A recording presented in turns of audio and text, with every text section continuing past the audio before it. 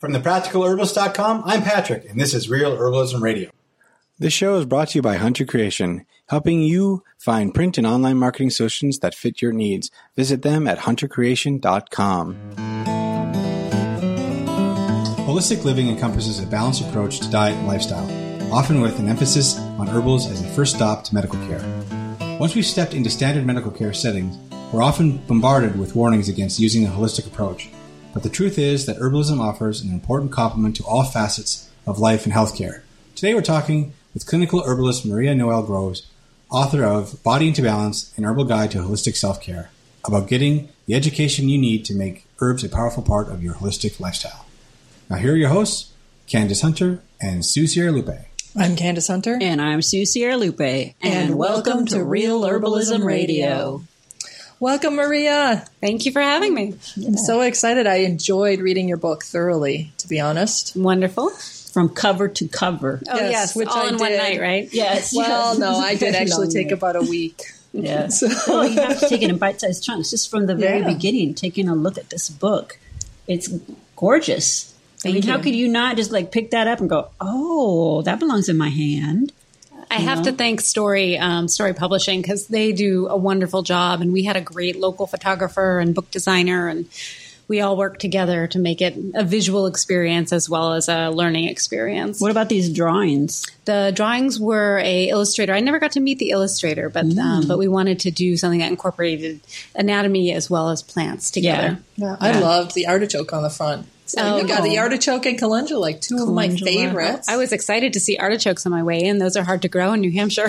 They are really? wonderful. I'm very fortunate. They grow really well in my yard. There's a couple spots. Do they get Such frozen great out plants. in New Hampshire? Yeah, it's too cold.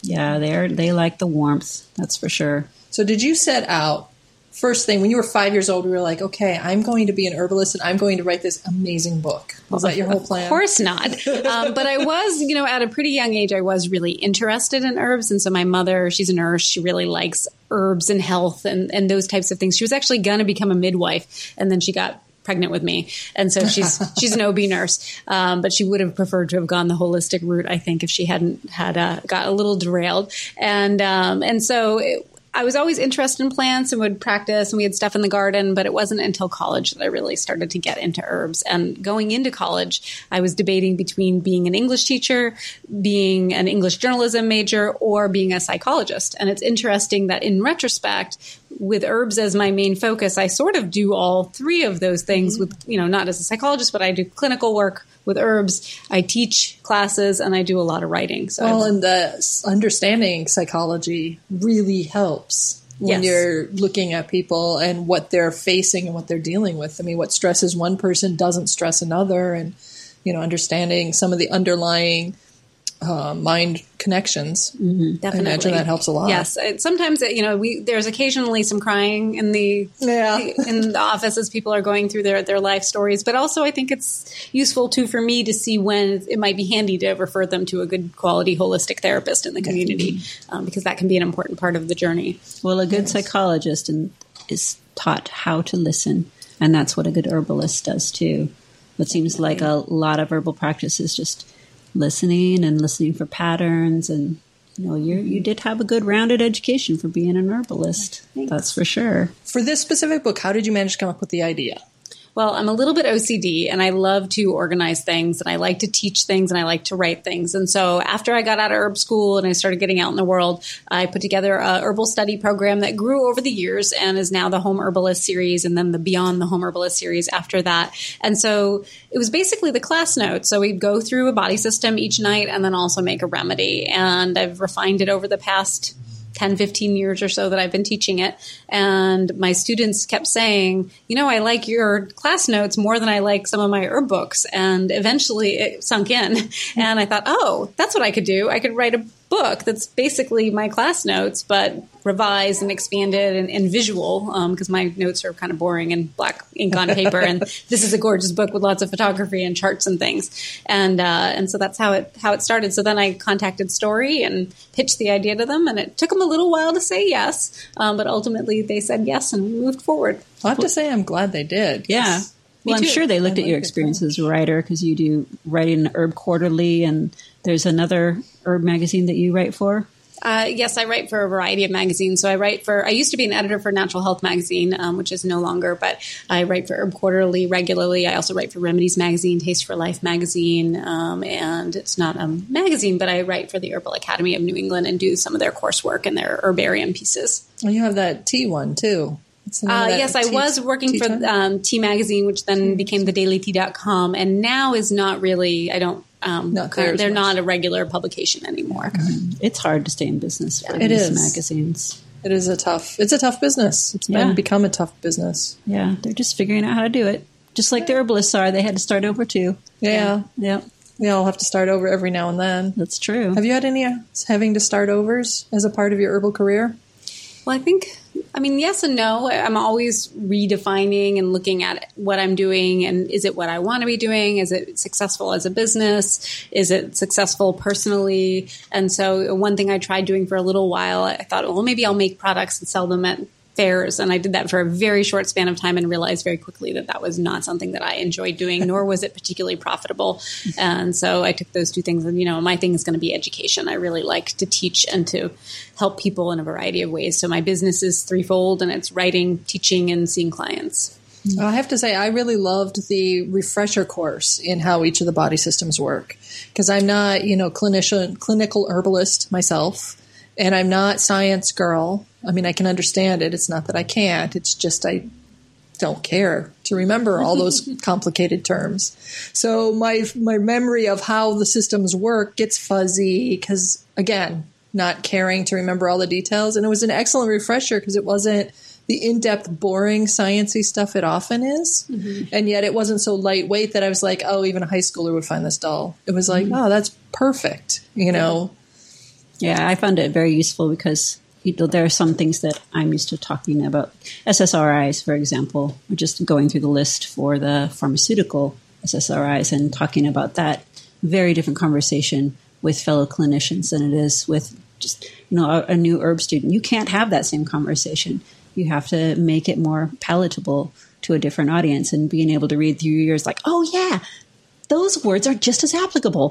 Thank you. Yeah, I think this book, in my mind, bridges that gap between talking to the everyday person who may know almost nothing or nothing about herbs and health and the human body, and somebody with more of a medical background, because the concepts that we're discussing are not super radical. I think that most of them are pretty well established. They're in the anatomy and physiology books, but we're just talking about them in a very open way and a very easy way while tying in how the herbs work and why they work in a particular way. So, when the gut is out of alignment, then we want to use those slimy herbs and those wound healing herbs and those, gentle astringent herbs, maybe some antimicrobial herbs. And then things start to really make sense. It's not just a big list of this and a big list of that. It just sort of ties it in, but it's in a language that a lot of people understand. Yeah. It seems like you were really putting some focus on herbs for the digestive system, which I hear from a lot of herbalists, because that's where it starts. Yes. Yeah, I don't know if you can. It's a circle. I don't know if you can put a pinpoint in the circle, but it's easy when I'll put a pinpoint in it right there. Okay, digestive. And the nervous endocrine system, stress and energy and mood, as well as digestion. I'd say those are my the two big things that I focus on as a practitioner. Yeah, it's because that's what you see as clients mostly, or that's just your particular interest? I think it's a little bit of everything. I mean, for me, going into herbalism, the nervous endocrine system was, one of my areas of weakness. And so that's what drew me in.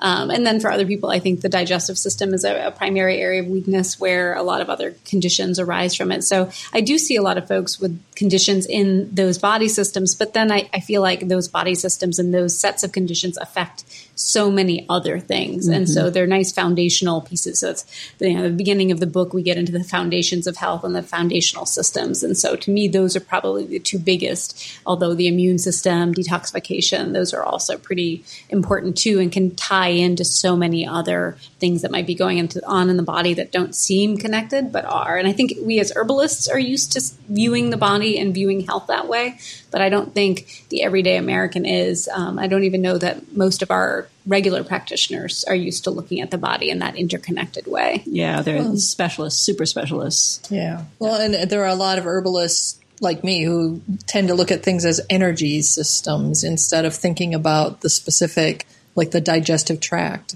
I don't think about that. I'm like, well, is your digestion hot or is it cold? Is it damp or is it dry? Mm-hmm. And I'm, like I said, I'm not clinical, but that's the way my mind thinks. Mm-hmm. Those kinds of approaches, like the Matthew Wood approach, that really makes sense to me. It has very little to do with the stomach as a specific organ, right? And one of the things I really liked about your book was that as I'm reading each of the systems, you got into it just enough that I could start matching up. Okay, that would be hot. That would be cool. That would be, dry and for me, or whatever. Yeah. She starts talking with the hot, cold, and I'm just, I don't have an answer for your mysterious question. I know. We do have these different ways that we approach herbs and these different languages that we have for them. And so, one of the things with the book is that at the time, especially when I first pitched it to Story, I don't think there were any books that were really geared towards the layperson, that were organized by body system, and that were in that sort of holistic Western medicine type of framework, as opposed to Ayurveda or traditional Chinese medicine or one of those systems. And so since then, while I was writing the book, some other books that were organized that way did come out. But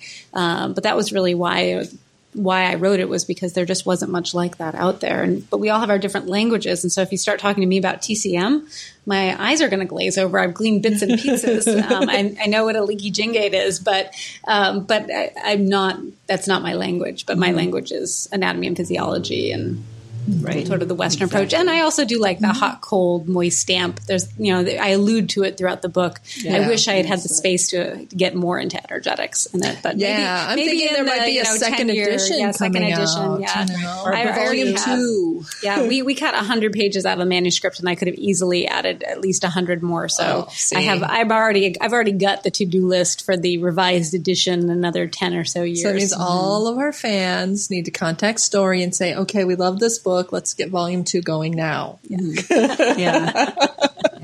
Candace and I have had that problem when we write our ebooks, where one of us or both of us start going down the rabbit hole about a particular topic on this particular herb, and then the other person is, okay, so half of that. No, those are my favorite words. They're so important. Yeah. But that just turns into something later. Yes, it does. Yep. And sometimes good things happen when you have to cut things down. I see that with some of the, when I write for Remedies magazine, it's like, write a 400-word article. Like, 400 words? That's nothing. I could write that in 5 seconds in an email. That's a caption. But then when I do, I'm like, oh, wow, that sounds great. Yeah, it forces you to be succent. Yeah. It really I didn't does. need 2,000 words. 400 was okay. Yeah. So tell us about what you're doing right now. What are you, it sounds like when I look at your website, I just think, this girl, she's got no time to stand still. It has felt like that, especially in the last couple of weeks, which is not my normal. I believe in time to relax and personal time, and I believe my clients should have that, and I believe I personally should have it. But right now, I'm super busy with book promotion, and so I did some traveling in Asheville. Now I'm here in Oregon for the long weekend, and then in September, I'm going to be taking the whole month off and doing a road trip, and because I'll be at the Great Lakes Herb Fair, I'll be at the Traditions and Western Herbalism Conference in New Mexico, and I'll be in Pennsylvania twice for the Mother Earth News Fair and the American Herbalist Guild Symposium. So very excited to be having those opportunities. But because the day-to-day when I'm not traveling and promoting the book, I'm seeing clients, teaching classes. I'm teaching on a much more reduced schedule this year just to kind of maintain sanity. But I have my Wednesday night classes where I'm doing the Home Herbalist series, the Beyond the Home Herbalist series, and also kind of correcting homework from the online series. And then writing, but writing slightly fewer articles this year than I usually do, just to, again, try to maintain not let go of anything completely, but let go of little bits of things so that I can, go to bed at night and have weekends and go for hikes on a regular basis. I live surrounded by a state park, so my sanity is so much better if I can go for that lunchtime walk, or now that it's getting hotter out, that maybe the morning walk or the evening walk. So is it foresty or mountainous, or what's it like where you are? Pine forest. So where I am, it's mostly hills. New Hampshire is cool, kind of like how you guys have it here. You can drive, 1 or 2 hours and be at the seacoast, and 1 or 2 hours and be in the mountains. But where I am, it's more just hilly, and lots of poor soil pine forests. So we have those those acidic woods. So we don't have as much biodiversity as you guys do here. Certainly in Asheville, their biodiversity was amazing. But we have a lot of really great plants. So what plants do you have? we have, well, I'm surrounded by white pine, especially. And so we have a lot of that, a lot of hemlock tree, and then some of our, maples and birch and those types. Of course, we have their maple syrup. So we have lots of maples, sugar maples, and other maples. And then on the forest floor, we have a lot of blueberries. So I work quite a bit with blueberries and blueberry leaves. And then in the gardens, we have pretty much everything that will grow in a short season. I'm in a warm 4 zone, so it does limit me a little bit. So do you see a lot of diabetes in your clinic? I'm seeing more of it, I think, because I've been writing more articles. And so I just in the last couple of weeks, since a few articles came out, I'm getting more phone calls from people who have diabetes. But I work probably more with sugar as just a component of the overall picture. And I am working more now with people with actual full-blown diabetes. But I think more often I see it as pre-diabetes and a component of other health concerns that are going on. Wow. I don't know how you can manage to keep all the your patients together with all of the things that you're doing. That's really amazing. Are there herbs you're relying on for yourself? I love adaptogens. I love adaptogens for myself, and I love adaptogens for my clients. And so they, especially what I call the calm energy adaptogens, so not the zippy eleuthero and ginseng, but more the calm energy. So I use a lot of ashwagandha, gotu kola, holy basil. Those are 3 herbs that I personally love and use frequently. And then schizanderberry is another one that I use frequently in my practice, especially where it seems like people need a little liver support. So adaptogens are a huge part of my daily regimen. And then I also do use some anti-inflammatory herbs too, just for kind of day-to-day aches and pains and those kinds of things. Which ones are your favorite anti-inflammatories now, like at the beginning of summer?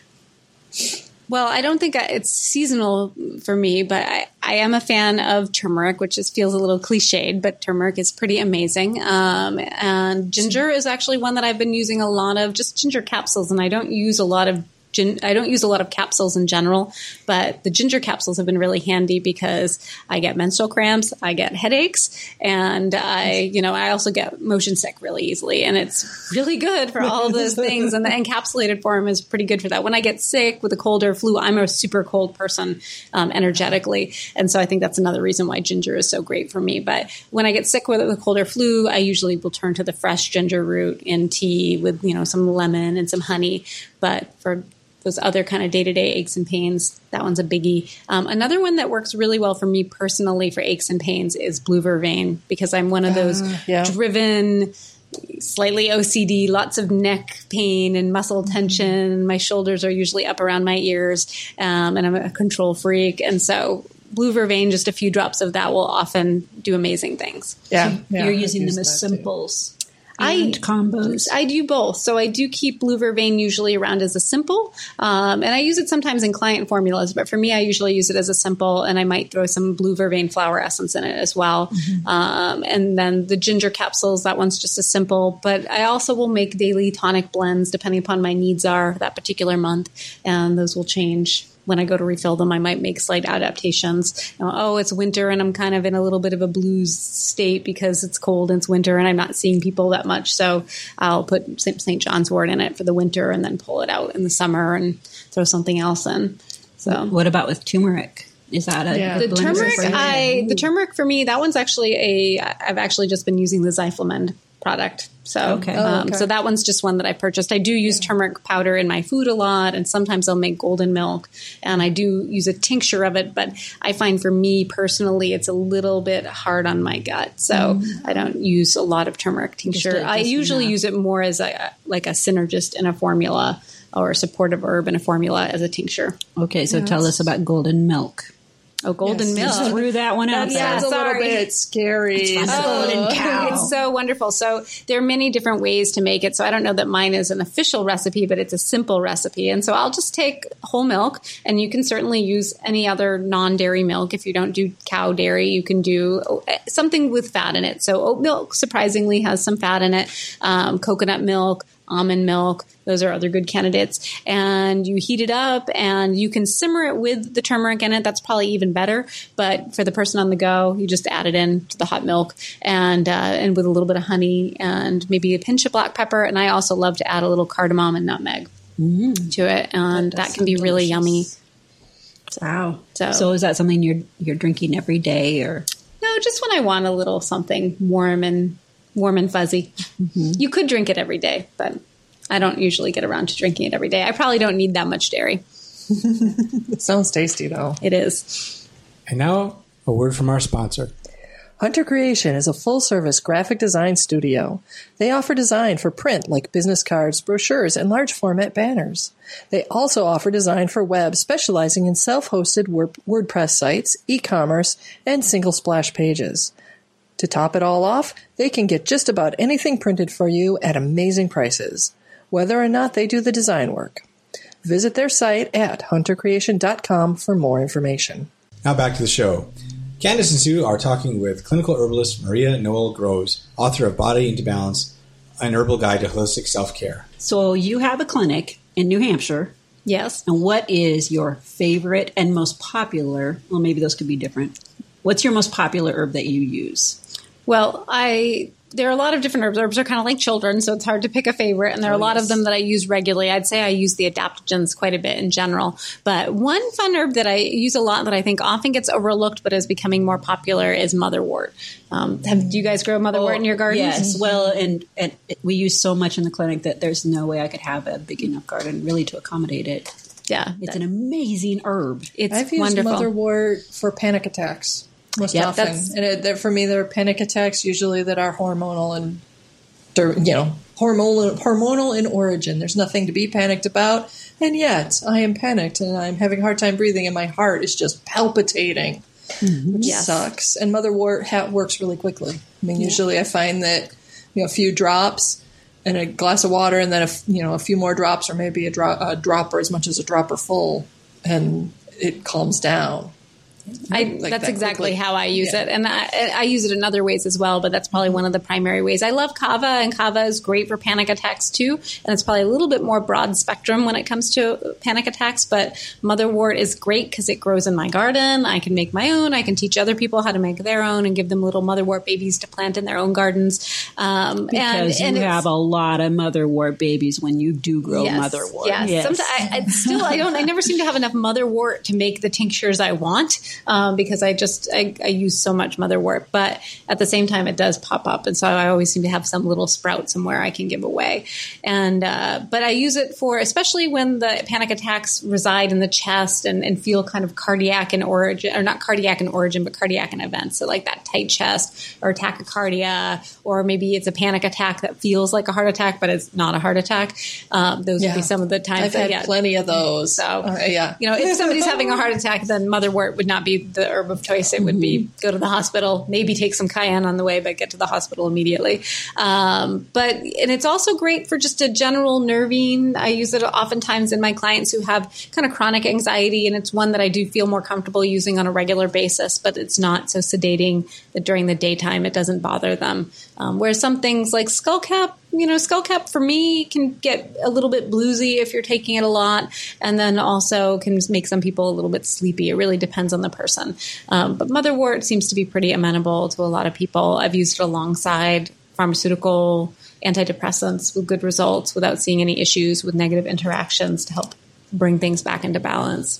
That's one of the nice things about it is that its interactions list is minute. Yes. And we're using it in somebody right now who has hyperthyroid, which is not something I work with that often. Usually I see more hypo. Yeah. But we are using that in combination with lemon balm, and we just added bugleweed to the mix, and also some holy basil and some maca. But the primary herbs are those top three: the lemon balm, the motherwort, and the bugleweed, and we're getting really great results. Every time we see her, the numbers are dropping and raising, but mostly dropping in the right direction. So I'm gonna ask the dummy question, because I'm remembering hypo means not enough thyroid production, and hyper means too much thyroid. Hypo-slow. Right. Hyper. I figure there's probably at least one other listener out there that gets them confused like I do, so I should ask. And as my client described it, because basically your thyroid is the organ that, or the gland that is like the crank on your wheel, decides how fast or slow you're going. And so it's hyper, and she feels like the Energizer Bunny on crack. Oh, that would be hard. I mean, irritable, can't sleep, running, can't eat enough food, losing weight, and within a month feeling like a human being again. Nice. And then each month the numbers are improving. Nice. That's powerful. Nice. And she's seeing an endocrinologist and a regular doctor at the same time. So we are working together. And it looks like we'll be able to get her back into shape without having to take any meds or help her take her life back. So. Yeah, that's great. That must make her feel really empowered. Yes. Okay, so that's one that you use a lot of. Mm-hmm. Do you have one that's a favorite? Because Sue had asked about both the favorite versus the one you use the most. Or is it kind of really... Well, one of my favorite herbs, and I think we're going to get into this more later, is Gotu Kola. And one of the reasons why I don't use it as much is because I really like it when I can harvest my own and make medicine, because I feel like the quality on the market and the availability on the market can also be kind of tricky. And so if I grow my own, it definitely comes out really nicely, but it's hard to get enough of it. And that one I love because it's useful for so many different things. It's just, do you want me to go into it? So, please do. So, of course, it's an adaptogen, and it's one of the more calming adaptogens. So it works for energy as well as for anxiety, for stress. But it's also a brain booster. It also improves circulation. It also helps prevent some of the symptoms of Alzheimer's and dementia, potentially. There's some pretty good research for a wide range of brain issues and cognitive issues. And it's a great wound healer. And it helps strengthen the capillaries and the blood vessels. And so it really does a lot of different things that make it applicable to different formulas topically and internally. That sounds like a really versatile herb. It's very versatile. I wish I had more of it. Yeah.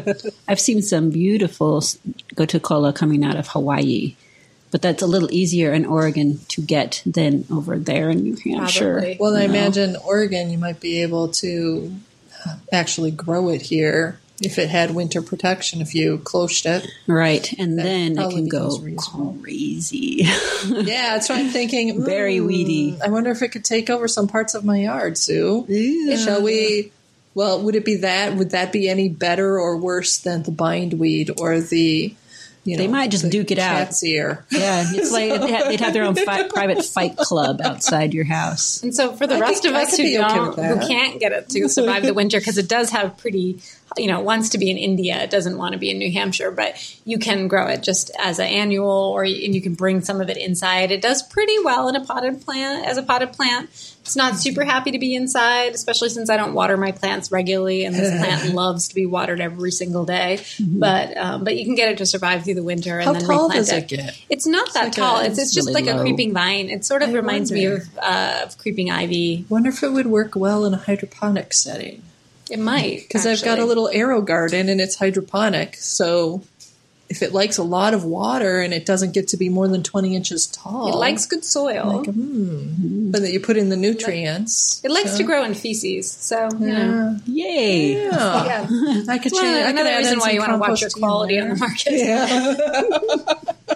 Yeah, so would the E. coli issue be pretty strong with that one? Yes, that is definitely an issue with it, is E. coli. And another good story about it is when I was studying with Michael Moore, he was talking about getting it at his old herb shop, and he's going through the drive, and there's a Calcutta race ticket in his Gotu Kola, which makes you wonder where that Gotu Kola was coming from. Yeah. So there was a what in a Calcutta race ticket, like the racetracks. In Calcutta. Ticket. In Calcutta. Yeah, a ticket. A ticket. It probably wasn't local. I'm guessing no. that wasn't a local source for him. No, probably not. He was in the desert, so this is not a plant that would probably want to be in the desert. Right. Yeah, definitely not. So what as an herb substitute for Gotu Kola, since it's difficult? Well, I would just grow it on your own. It's not that difficult to grow, and you can get it to go. We have folks in Maine who are growing it Avena Botanicals grows it. Gaia grows their own. And so what they usually do is they just keep it in the greenhouse and then they plug it into the garden, or they just grow it in the greenhouse I think at Avena, they might grow it in the greenhouse all winter long and all summer long. But in Gaia, they'll take plugs in and then they'll put it back out and grow it in the field. So it grows well from seed? It grows well. It actually grows poorly from seed, but it grows very well from divisions and cuttings, and they'll sprout pretty easily. So it spreads pretty well. So as long as you have a big enough spot, and in my yard we have very hungry woodchucks, and they like anything that's nutritious. And Gotu-kola is a nice little leafy green, and so sometimes I have to put little protective barriers around it. Or I've been trying to experiment with hanging them as well, just to keep them. Have you tried cayenne around them? See if that would work. I haven't. That's a good idea. Usually I've been growing them in containers. Yeah. So do the woodchucks go under the ground and eat it that way, or actually once I put a cover over it, the woodchuck didn't get to it. Okay, and no, so those are big like beaver looking things. Yes, yeah, they look kind of like beavers, and they eat everything that's nutritious in the garden. So they're like rabbits, but plumper. Yeah, they're bigger than a rabbit, but yeah. Okay. And it's the same thing as a groundhog. They eat my comfrey. They eat my red clover. They eat my plantain. They eat my... They are your favorite. They eat a lot of things. I see this. Yes. Sometimes we eat them, actually. Sure. My husband is a hunter, so we're not above such things. They taste like roast beef when you slow cook them. Just give them fair warning. You guys want to keep coming into my yard. Well, I'd rather just not have them eat my plants, though. It'd be better not to, yeah. So how big is your place you got? You got a lot of gardening you do? I mean, it's small. It's a teaching garden and a personal use garden primarily. So it's 2 acres, and about 1 acre of it is, gardens and lawn, although our soil is not very good out in the pine forest. And but the gardens have been amended, and they're pretty nice. So we have a couple hundred species of medicinal plants. And the previous owner also loved medicinal plants and did Reiki and flower essences. So you had a little head start. Nice. So we already had trillium, we already had a ginkgo tree, we already had golden seal and a lot of other really great plants. And then I've added to it over the last 10 years. Yeah, that's something Sue and I have tossed back and forth many times. But when we talk about teaching gardens, we talk about something that's suburban because that's what we've got. So it's like our teaching garden is 20 feet by 20 feet. That's the size of teaching garden we talk about. I think that's one of the tricks with herbalism is we're either like out in the woods and you've got to get people to go out to see you, or you're where the people are, but then you've got to figure out how to get the plants there so that people can really experience the plants. Garden on the roof, which people do out here. Oh, yeah, they do, sure.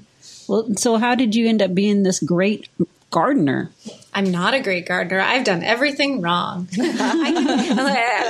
why they say not to do that. So I've made a lot of mistakes over the last few years, but I'm gradually learning what the plants like. And fortunately, herbs are pretty hardy plants as long as they don't get eaten by other critters, which does happen. That's probably my biggest issue.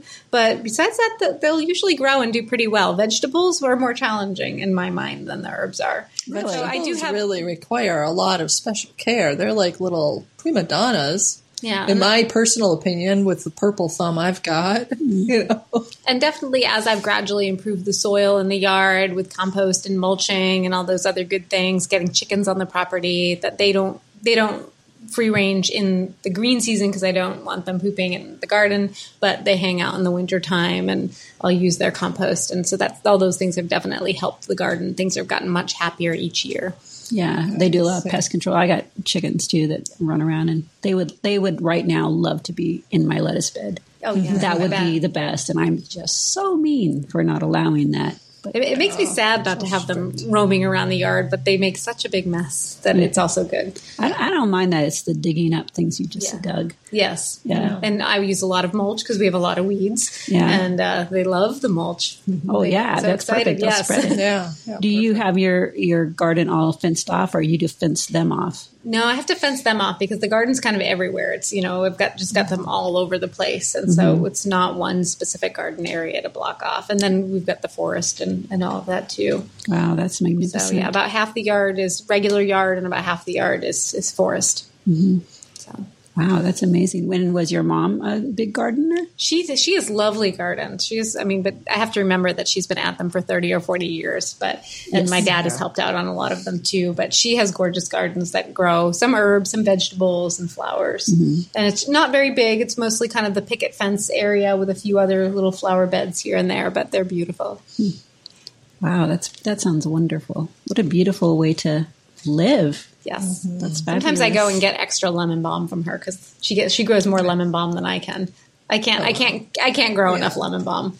It's a very different climate when everything freezes, Sue. I guess so. Really, gardening is a very different experience when it freezes. Well, you and I have very different gardening issues. I'm pulling lemon balm like weeds. Some people have lemon balm grow really invasively, but not an issue for me personally.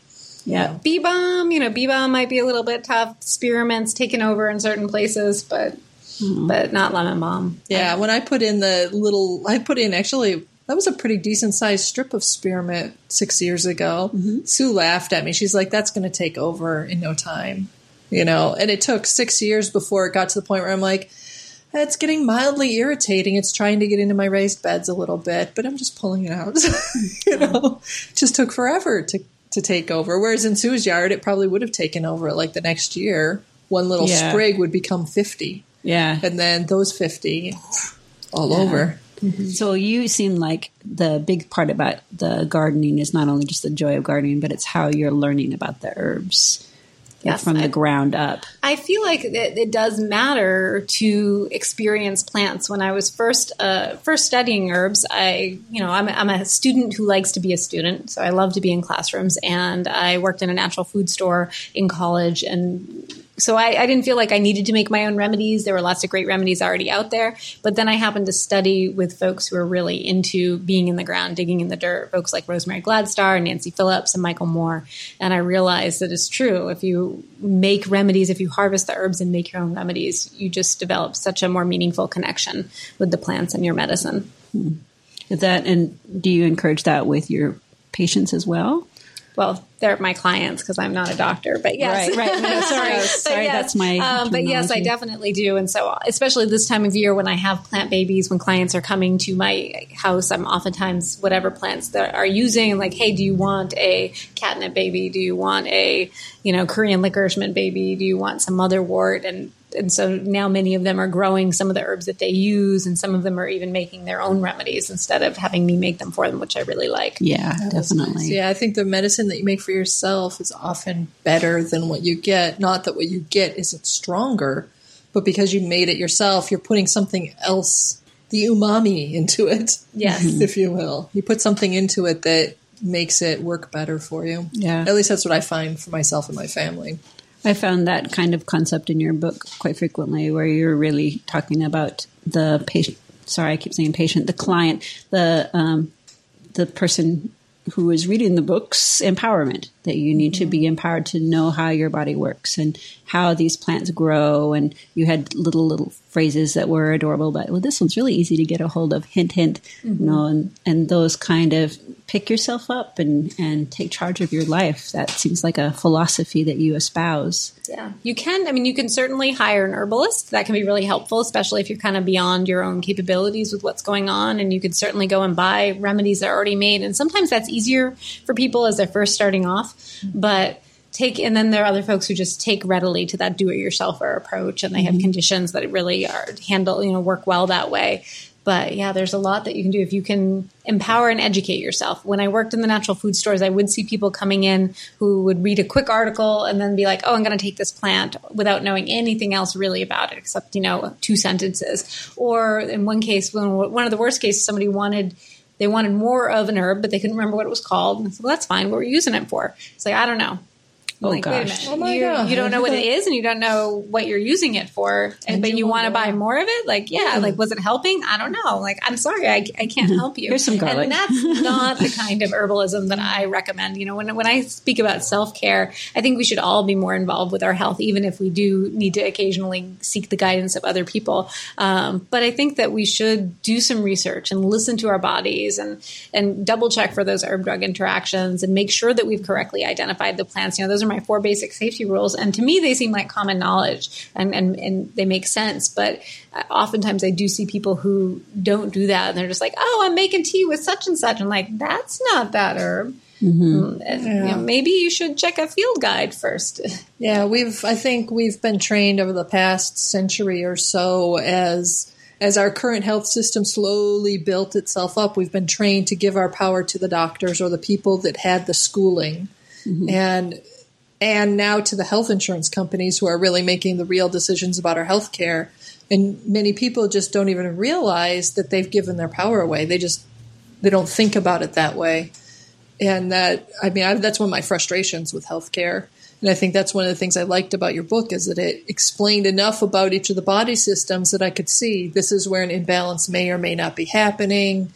These are some herbal ideas. Oh, I can get a diagnosis. Then I can take that diagnosis and pair it with information on this set of herbs that might work. And, oh, you've listed that these ones might have some interaction. So that allows me to take that to my pharmacist and talk to him or her about, as someone who's already in the medical system, if you've already got a diagnosis, like that you've got diabetes, you've just been diagnosed with type 2 diabetes, you can now pick up the book, get a better sense of what that really means, look at some herbs, talk to your physicians, understand when they're talking about this interaction or that interaction, what that might mean. It's a lot more empowering. Yeah. With the great power comes great responsibility. The saying from the superhero movies. Spider-Man. But it doesn't have to be complicated. You can start with just one plant, and you can start with really simple, very safe things. But you should still educate yourself and just approach it in a sensible kind of way. Yeah. So what's your take on supplements? You mentioned it a few times, and I know that can be a contentious issue. I don't use supplements a lot. I really, and having worked in natural food stores, I used to run a supplement department in my local co-op, and there's another family-run natural food store that I worked off and on at for many years during my herbal education and in college. And so I've been around supplements, but when it comes down to it, if I see people buying hundreds and hundreds of dollars worth of pills, I'd actually rather they spent that money on food. And sometimes it is a choice. Sometimes people can buy all of it, and that's great, but oftentimes it's a choice. And so I really I think as many herbalists do, I generally prefer food, whole foods, whole herbs. There are some exceptions here and there, but there are a few supplements that I occasionally recommend in my practice, like magnesium and maybe a multivitamin or a nice food-based B complex or a coenzyme B complex. But for the most part, I kind of try to coach people towards healthier ways of eating. Yeah. That fish oil is another one, probiotics. Right. But I also love fermented foods. So, yeah. Cod liver oil. Cod liver oil. Someone I know accidentally ended up with 7 cases of cod liver oil recently. Yes. How does one use cod liver oil? Any thoughts? Or just fish oil. Any suggestions? Omega-3s. 7 cases, you said? Yeah. Oh, that's my. a lot. Okay, yeah, that's a lot. So maybe put it in the refrigerator for if you have space so that it doesn't go rancid, because that's always a concern with those fish oils, and then they're not really good for you anymore. But if you have animals, you can add it to their food and give them a nice coat and help with them. Omega-3s help improve the lining of all of our cells. They help improve the lining of our nervous system. They help our body create anti-inflammatory compounds. So it gives them a wide range of benefits throughout the body. So everything from hair, skin, nails to cardiovascular health, brain health, on and on, mood. So you can just take a spoonful of it a day and mix it into a smoothie, or sometimes I like to mix it into something that's already kind of fatty. Like in the holiday season, eggnog is a pretty good thing to mix it in with, and it makes it a little bit more palatable, just a little bit, because I don't want to be drinking a whole glass of, but just a little shot glass of eggnog. Okay, so let's back up here. Or orange juice. Orange juice cuts the grease, so orange juice will do that. So you're saying you take some eggnog and you put a spoonful of the fish oil, the cod liver oil in there. Yeah. And then chug it, and then find something else nicer to drink after that. And then grab a lemon, probably. Put into that lemon It's not too bad. It's not too bad. With the eggnog, it kind of helps cut it. If you can do egg, you can do dairy and eggs. Those can be problematic foods for some people. But does the cinnamon help too, or a nutmeg? Yeah, the nutmeg. Yeah, probably helps with the fat digestion. Yeah. Wow. I'm just going to I admit I don't take my fish oil. I take my fish oil in capsules. I tried doing it in liquid and I just couldn't stick with it. Yeah. Well, I think you still have some of those cases. Yeah, if you change your mind, I'm your gal. Thanks. Yeah, I don't think I can bring that back with me on the plane. Yeah. Carry on only. That was a smooth way of getting out of that. Wow. Thank you so much for being with us and interviewing with us. If you want more information on the Body into Balance and Maria Noel Grove's work in the Wintergreen Botanicals Herbal Clinic and Education Center, check out our show notes on practicalherbalist.com. You'll also see information on herbs and a virtual herb walk on the wintergreenbotanicals.com website. And you can see links on herbs and resources we mentioned in this show, including our own ebooks, recipes, how-tos, and other podcasts on thepracticalherbalist.com. Please like us on Facebook, follow us on Pinterest, join our conversations on Twitter. And as a last note, we welcome you to add to our comments section on this podcast for our responses in later shows. This show is brought to you by Hunter Creation, helping you find print and online marketing solutions that fit your needs. Visit them at huntercreation.com.